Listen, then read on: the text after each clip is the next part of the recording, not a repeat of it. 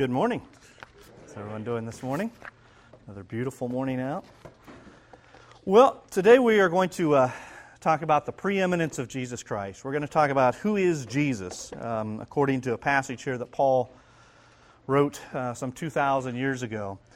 And when we think of the question, who is Jesus, I think it's a question in our society and the times in which we live that we must continually have at the forefront of our mind, because if we listen to the voices around us merely, we're going to have all kinds of misconceptions of who Jesus is, and making that He's made up in the way we want Him to be or the way we think He might be. But what we're going to look at today is what Paul, in the inspired Word of God, says that who Jesus is.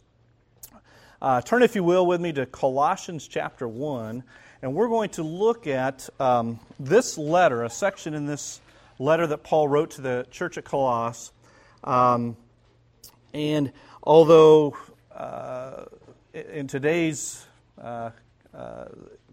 ideas, the Pauline authorship of Colossians is often challenged, it is certainly not the case internally. He claims authorship, Paul does, throughout the letter, Colossians 1:1. Chapter 1, verse 23, chapter 4, verse 18. This internal evidence seems sufficiently strong enough to project Paul of Tarsus as the author. And external evidence is also strong. Curtis Vaughan notes allusions to it in the early church fathers such as Ignatius, Polycarp, Barnabas, Clement of Alexander, Origen.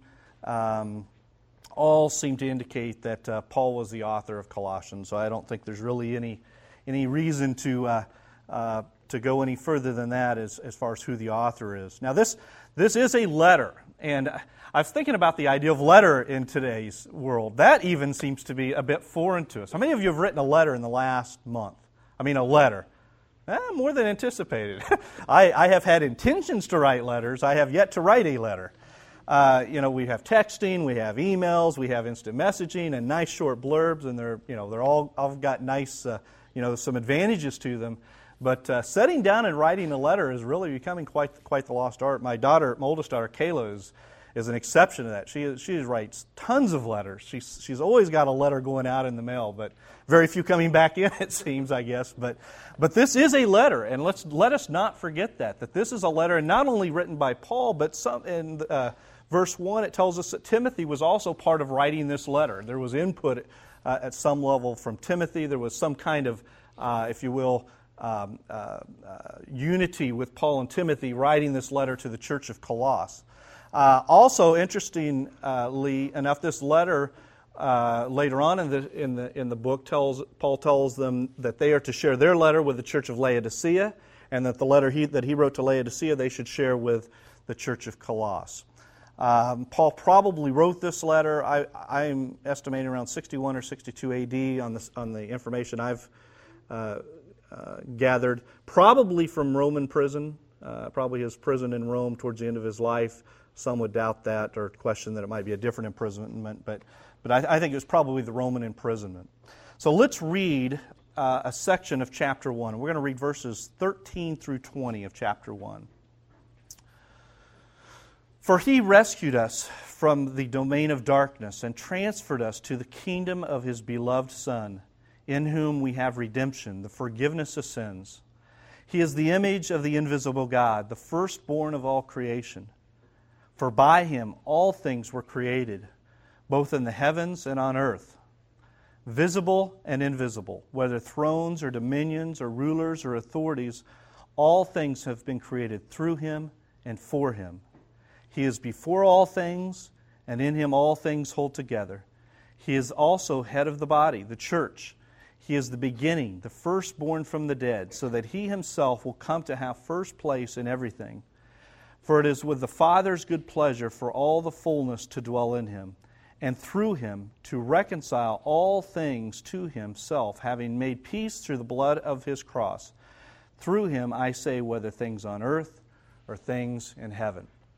And of Paul's writings, I would say this is one of the most succinct passages of Paul's Christology. Who does Paul think Christ is? And what does Paul think Christ has done? And this passage comes in the midst of, a letter to a church.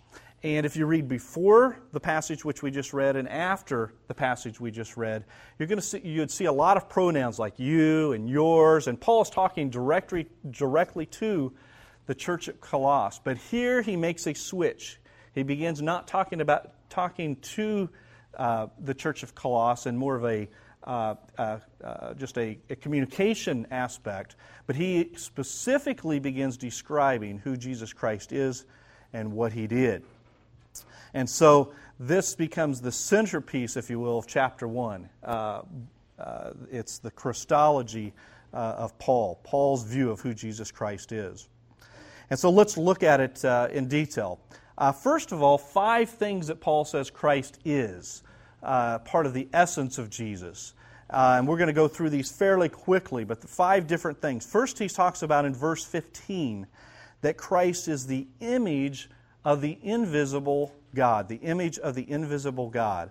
And I think what Paul is getting at here is that Jesus was a real physical entity. He was incarnate. He was God incarnate. He was not merely just a spiritual being, but He was God incarnate.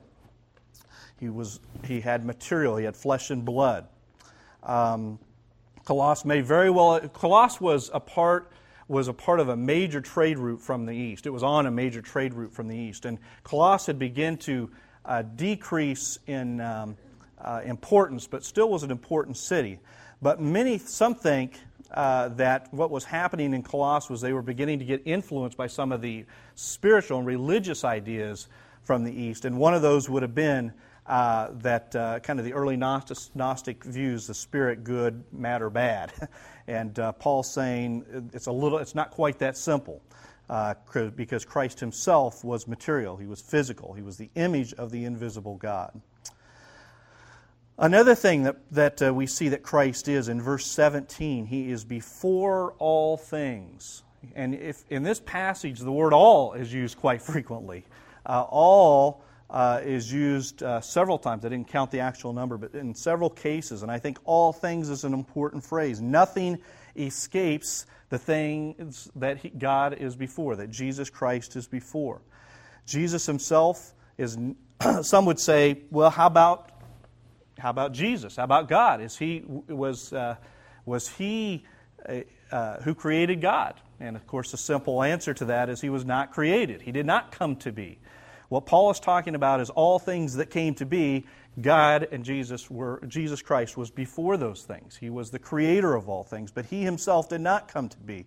Jesus is not merely everlasting in the sense that He had a point in time of beginning His existence will never end. That's us, if you will. We had a point of existence and we will have no end. Jesus is eternal. He had no beginning, He had no end. He is before all things. Verse 18, he uses the description here, Paul does, of Jesus Christ is the head of the body. And of course, the body here he's referring to His church. It's kind of a metaphor. You think of the head a little bit. Maybe I'm just a slow learner, but it just dawned on me when I was going through this study over the last several weeks. 4 of the 5 senses are in the head. We have 5 senses in which we can sense this world. Well, our nose, our mouth, our ears, and our taste are all in the head. It's a pretty important part of the body.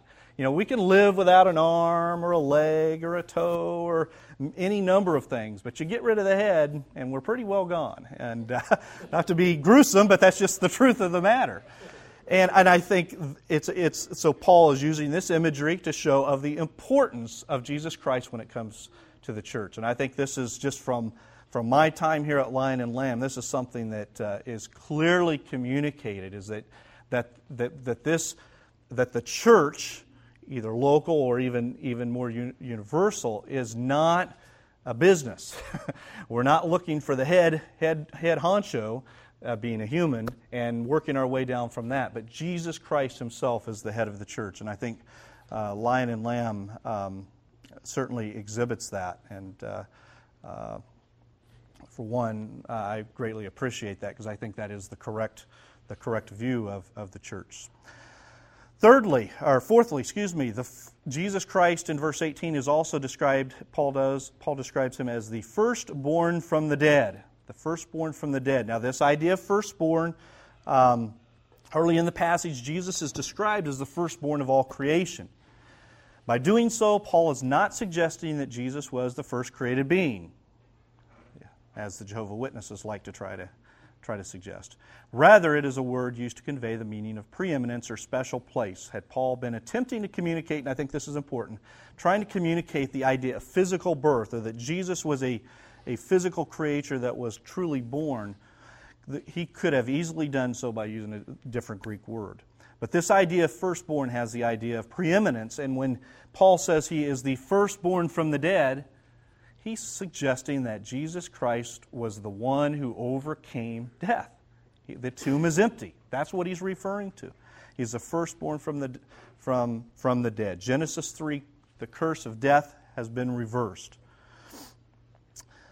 And then in verse 19, the idea that Jesus is the fullness of God. This seems to me to be a reference to Christ's deity. The English Standard Version explicitly puts in the idea that it's the fullness of God that dwells in Jesus. I didn't see that in other texts, but certainly the idea seems to be there, even though it doesn't explicitly say it. But that the idea that Jesus, the fullness of God, dwells in Jesus Christ, the incarnation.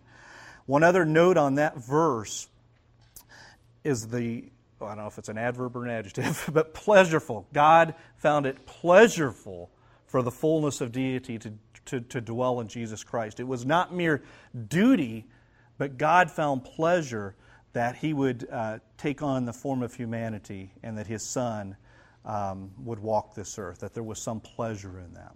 So those are 5 things that we see about Christ's essence. Those are pretty standard ideas, but Paul lays them out one right after another.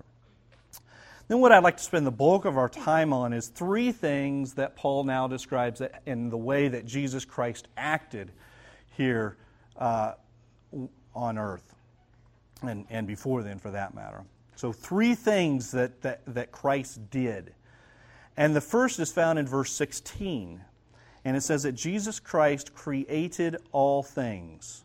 He created all things. So it begs the question, what did He create? Well, Paul even continues to go into some detail.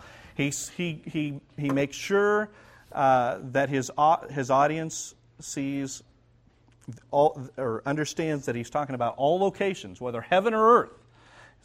He created all things, the things above, the things here on earth.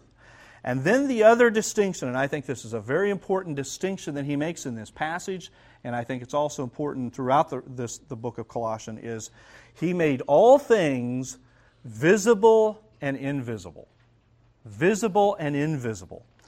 Now, let's discuss this a little bit.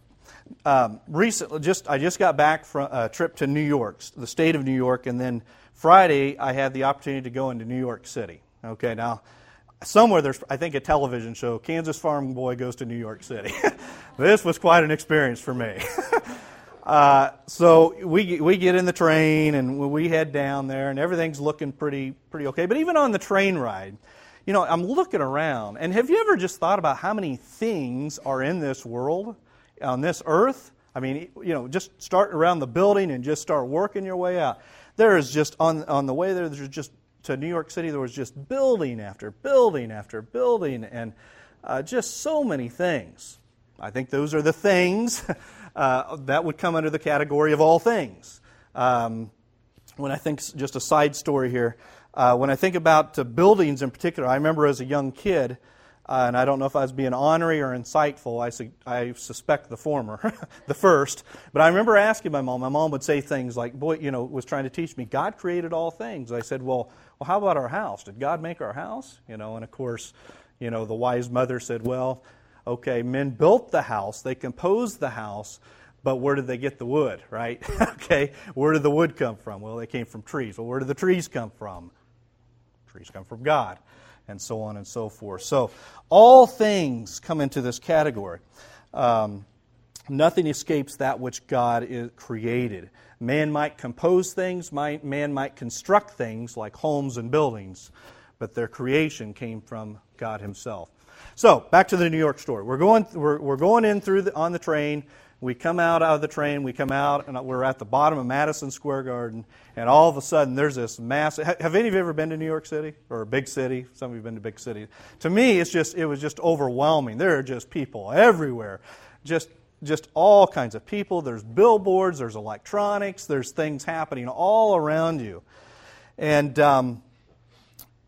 again, I was reflecting that all of these things, whatever they were made of, whatever they're composed of, all things visible were created by God. Man may think we're pretty smart. You know, we're pretty good sometimes. We've done some pretty neat things. But we've created, in the sense of ultimately, we've created nothing. We've only composed and constructed. So that's the physical. But there's another idea here, and I think it's very important in our day to discuss the invisible. The invisible. Now, I don't think what Paul is getting at when he says invisible in this text is things in which the human eye can see. I don't think that's the idea he's getting at, because in our scientific world today, one may say, well, an amoeba. Can you see an amoeba with your human eye? No, you can't. I don't think that's the idea Paul was getting at. What Paul was getting at was that which is immaterial. That which is immaterial. See, we live in such a materialistic world that we begin to think that all things are material. But that is not so. There are so many things that are invisible. Let me give you a few.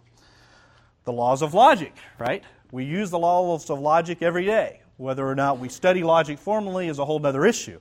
But if the law of non-contradiction, for just as a simple example, if the statement Topeka is the capital of Kansas is true, okay, what the laws of logic says that its opposite is not true. Topeka is not the capital of Kansas is not true, and we live by these laws of logic. Those aren't physical; those are invisible. They're immaterial.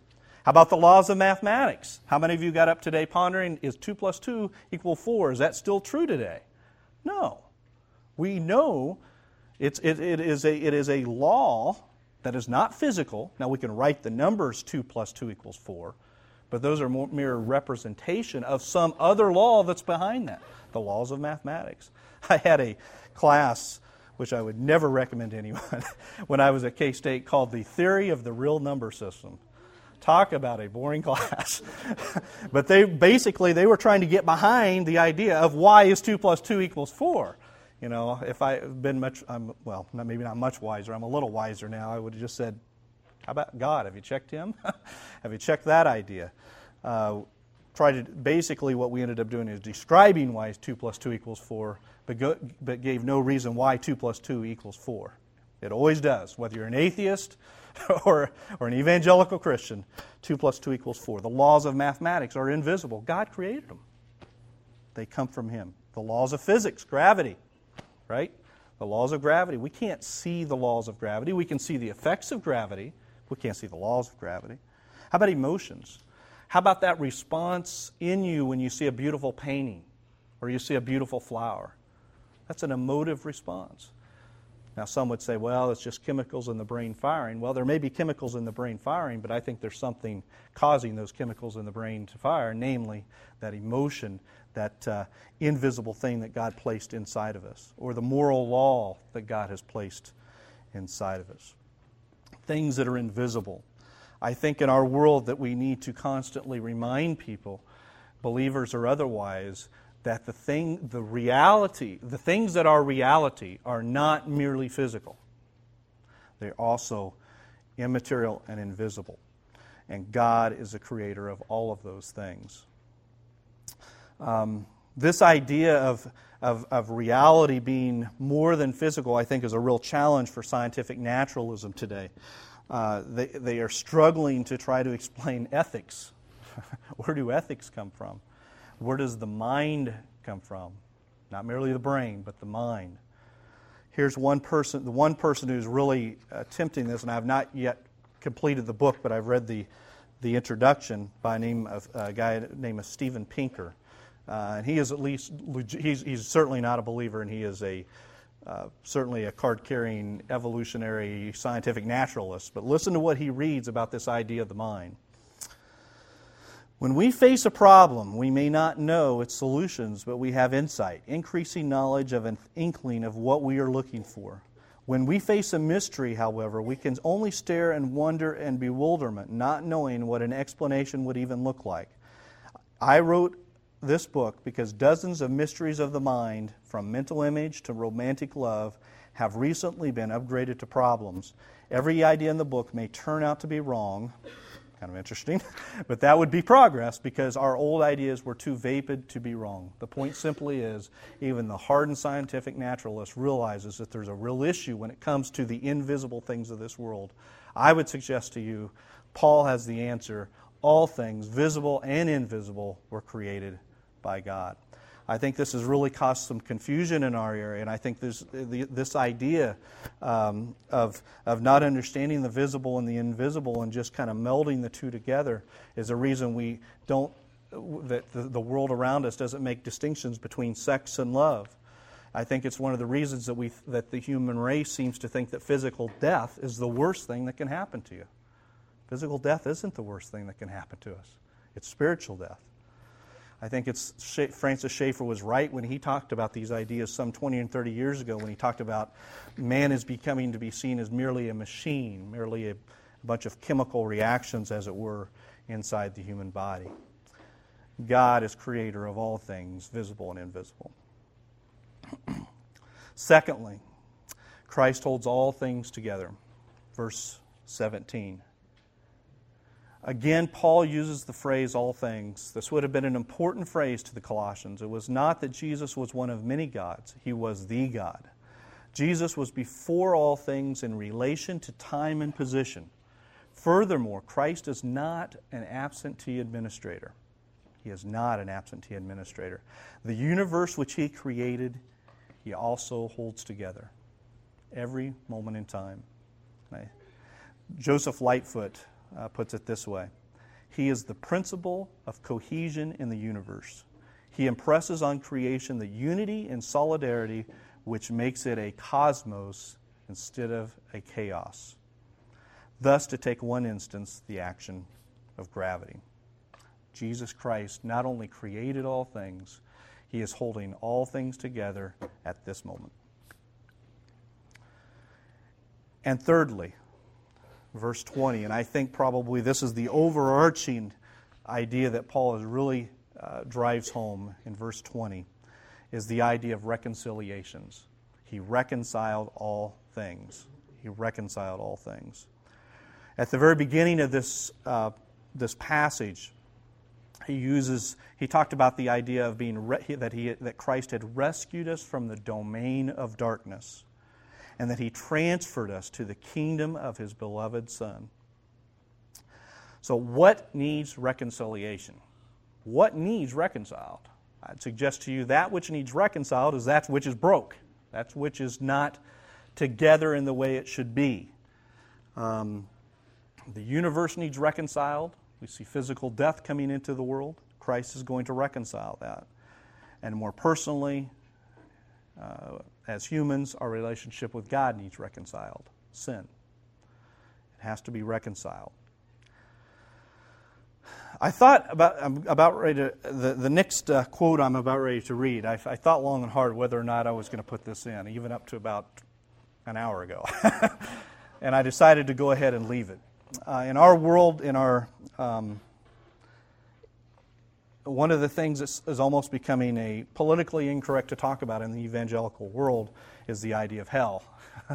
And when I think of hell and I think of being rescued from the domain of darkness and those kind of ideas, one person that comes to my mind is Jonathan Edwards. How many of you have heard of Jonathan Edwards? Okay, a lot of you have heard it, and you know his grand sermon, Sinners in the Hand of an Angry God. He preached that sermon in Enfield, Connecticut on July 8, 1741. And I just recently got a Max McLean CD where he does the dramatization of the whole sermon. Pretty incredible. As the stories go, people that were there said people were shaking, getting up, and all kinds of things that were happening there. But I think in our world that we live in, maybe I'll just put it to myself, the world I live in, I came to Christ early in life. I've had a reasonably carefree existence in the sense of I've had very little strife in my life. I'm thankful for that. So I think there's a tendency for me, and I suspect others that maybe are in a similar situation as myself, to take the idea of salvation that Christ brought us as a bit of an entitlement. Just, I'm saved. That's the way it is. And the reality of it is, without Christ, without salvation, our doom is most certain. Let me read these words from Jonathan Edwards. So that, thus it is that natural men, and when he speaks of natural men, he means unregenerate men, men that are not saved. Okay? And I think that's key to what he's saying here. But hence that was the position prior to our salvation, or your position now if you have not been reconciled with Jesus Christ. Reconciled to God by Jesus Christ. So that thus it is that natural men are held in the hand of God over the pit of hell. They have deserved the fiery pit and are already sentenced to it, and God is dreadfully provoked.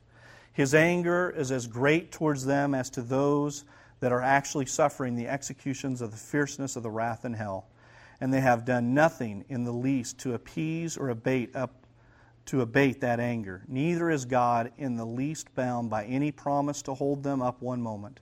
The devil is waiting for them. Hell is gaping for them. The flames gather and flash about them and would fain lay hold of them and swallow them up. The fire bent up in their own heart is struggling to break out, and they have no interest in any mediator. Mediators capitalized. There are no means within reach that can be any security to them. In short, they have no refuge, nothing to take a hold of. That be our position before Jesus Christ. That's where we were. We needed rescued. Jesus Christ, in His act on the cross, made salvation possible. He made it actual, and it is only up to us to trust in that mediator. We're not entitled, in a sense, just by our very existence for salvation, but it is a gift given to us by our gracious Lord and Savior. The purpose of the Son visiting earth was stated in the beginning of this passage and repeated here at the close. That is, to reconcile all things. While the essence of Christ makes salvation possible, it is the action of Christ that makes it reality. God created all things good, but sin came into the world. This distance had to be closed if creation was to come into harmony with the Creator. The reconciliation was made by Jesus by having made peace through the blood of the cross. With these final verses, Paul is bringing the Colossians back to the idea of relationship. It is here that Paul remains for the bulk of the letter, the remaining part of Colossians. He explains how the Colossians should live in relationship to Christ, and it is Colossians, these verses that we've looked at, that explains who they are in relationship with. And quoting from Robert Stein of Southern Baptist Theological Seminary, he writes this about the claims of Jesus. On the lips of anyone else, the claims of Jesus would appear to be evidence of the gross egomania, for Jesus clearly implies that the entire world revolves around Himself, and that the fate of all men is dependent on their acceptance or rejection of Him. There seem to be only two possible ways of interpreting the totalitarian nature of the claims of Jesus. Either we must assume that Jesus was deluded and unstable, and in unusual delusions of grandeur, we are faced with the realization that Jesus is truly one who speaks with divine authority, who actually divided all of history into BC and AD, and whose rejection or acceptance determines the fate of men. Do you reject Jesus, or do you accept Jesus? That's the question posed to every person in the human race. I was thinking, and I'm sure you've got different people in your life that take the latter, or the former, I guess. They just completely reject Jesus. They've rejected Him. They are rejecting Him. I go to some weird seminars sometimes. I went to an ethics seminar at KU. Now, this is not a Christian ethics seminar. This is the naturalist trying to explain ethics. I'm always intrigued by trying to hear somebody explain something that they're never going to be able to do. But anyway, I met this professor at KU here a couple years ago. He's a evolutionary entomologist, so he studied bugs. And he actually came out of Germany. He was in Germany during World War II as a young child and came out of there. But the fact, and we've had quite a dialogue. We haven't had much lately, but for a year or so we had a dialogue back and forth. And the bottom line is he is rejecting who Jesus Christ is. He doesn't even believe in God, number one, so it's hard for him to move to a belief that Jesus was God when he didn't believe that God even exists. But he's just an example. He has his hang-ups, if you were, or his problems of why he thinks that he rejects Jesus. But that's really the question for all human beings. As believers or unbelievers, we have to answer that. And as a believer, obviously, we've answered it in the correct way. But we must. The whole world is either going to accept him or reject him. And again, I come back to my time in New York, and as I see all these people, they're just, there was a sense in my heart that I'm thinking, these guys, it's just hopeless. I mean, these guys, and if there's a lot of sensualism all around you, images. I mean, it's not a real edifying place in some ways, and my mind sometimes thinks, man, it's just hopeless. You just feel like despair. But then, you think a little harder, and then you think about who Jesus Christ is. And, salvation is waiting for all who come. And certainly there are believers, I'm sure, in New York City. And there is always hope because of who Jesus Christ is and what he did. Two applications, pretty simple applications from the text. Nothing real profound here, but I think can be very important. And number one is you are loved. You are loved. Human beings are loved by God. When we see what he did, what he gave in his Son, Jesus Christ, we are loved. There are times that we all feel, I'm sure, we think that nobody cares or we're going through difficult times, but we are loved by who Christ is and what he did. And secondly, you are important. You are important. You are significant. Again, looking around and sometimes we are just, what the illustration I think somebody used sometimes is like marbles bouncing around off of one another, and just, we just seem to all be in our own worlds, and, who cares? Who cares about me? I'm not really that important. Well, I can't answer that for every single human being, but I can answer it from God's perspective because Paul has given us insight. You are important. Your significance comes not from the world around you, but from Christ himself. He chose to create you as an individual, and he chose to make the path of redemption possible for you, not just as for the whole human race, but for you as an individual. So as we prepare and we move our hearts now toward communion, I'll turn it over to Kent here in just a second. I just wanted to close with the Nicene Creed. The Nicene Creed was around the 4th century. The idea of who Jesus Christ was being attacked. And so this is one of the creeds of our Christian faith. The Nicene Creed goes like this.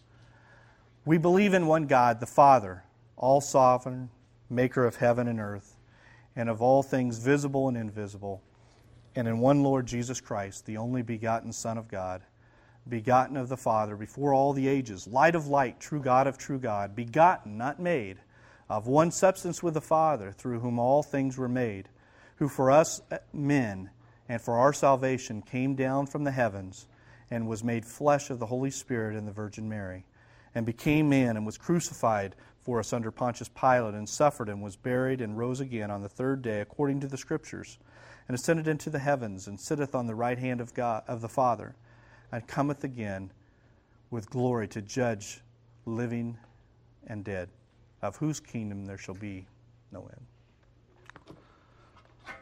Let's pray. Father, as the musicians come here in just a moment and prepare our heart for a time of worship with you at the communion table, Father, we are reminded again of who you are and what you have done. Father, some of these things we've heard since we were little kids, some of us. Jesus loves me, this I know, for the Bible tells me so.